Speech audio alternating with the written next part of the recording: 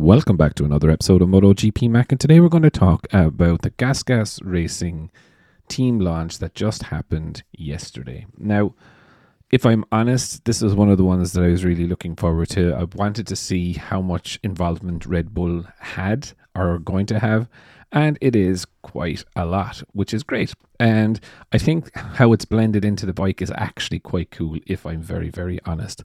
Also, the riders' leathers, they do look a little bit class, to be honest. But let's see how they hold up with a couple of rolls through the gravel.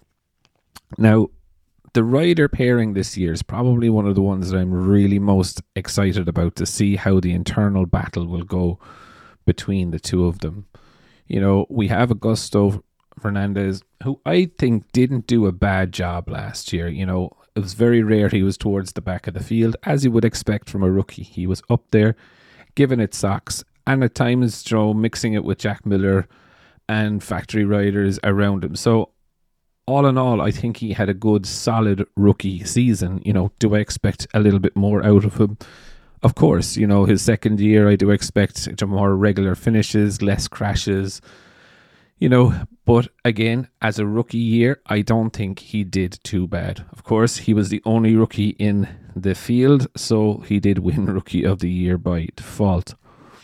But across the garage from him, he's now going to have Pedro Acosta, and you know, there is many debates of whether he is the real thing or whether he is not. And you know, look, he looked quite good in the Valencia test. You know, wasn't going crazy. But again, I suppose, look, he is going to be a rookie. He is going to crash. He has an awful lot of learning to do. But again, he should have that raw, natural talent where it just comes out, and where the results mightn't be the best. What I'm expecting from him is kind of to be up there in qualifying, maybe the opening 5 or 10 laps in the race that he's there. And like, if he's doing that, then, you know, he can extend his race runs to stay there towards the end of the season. But for me, you know, realistically, the pressure is now on Augusto to keep his seat or to keep him in the team. You know, if a rookie comes in and blows him away, you know, it's going to be very hard for him to stay there for next season.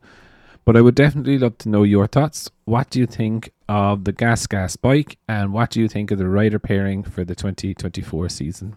Definitely leave your thoughts in the comments below, and I'll be back again tomorrow with another video.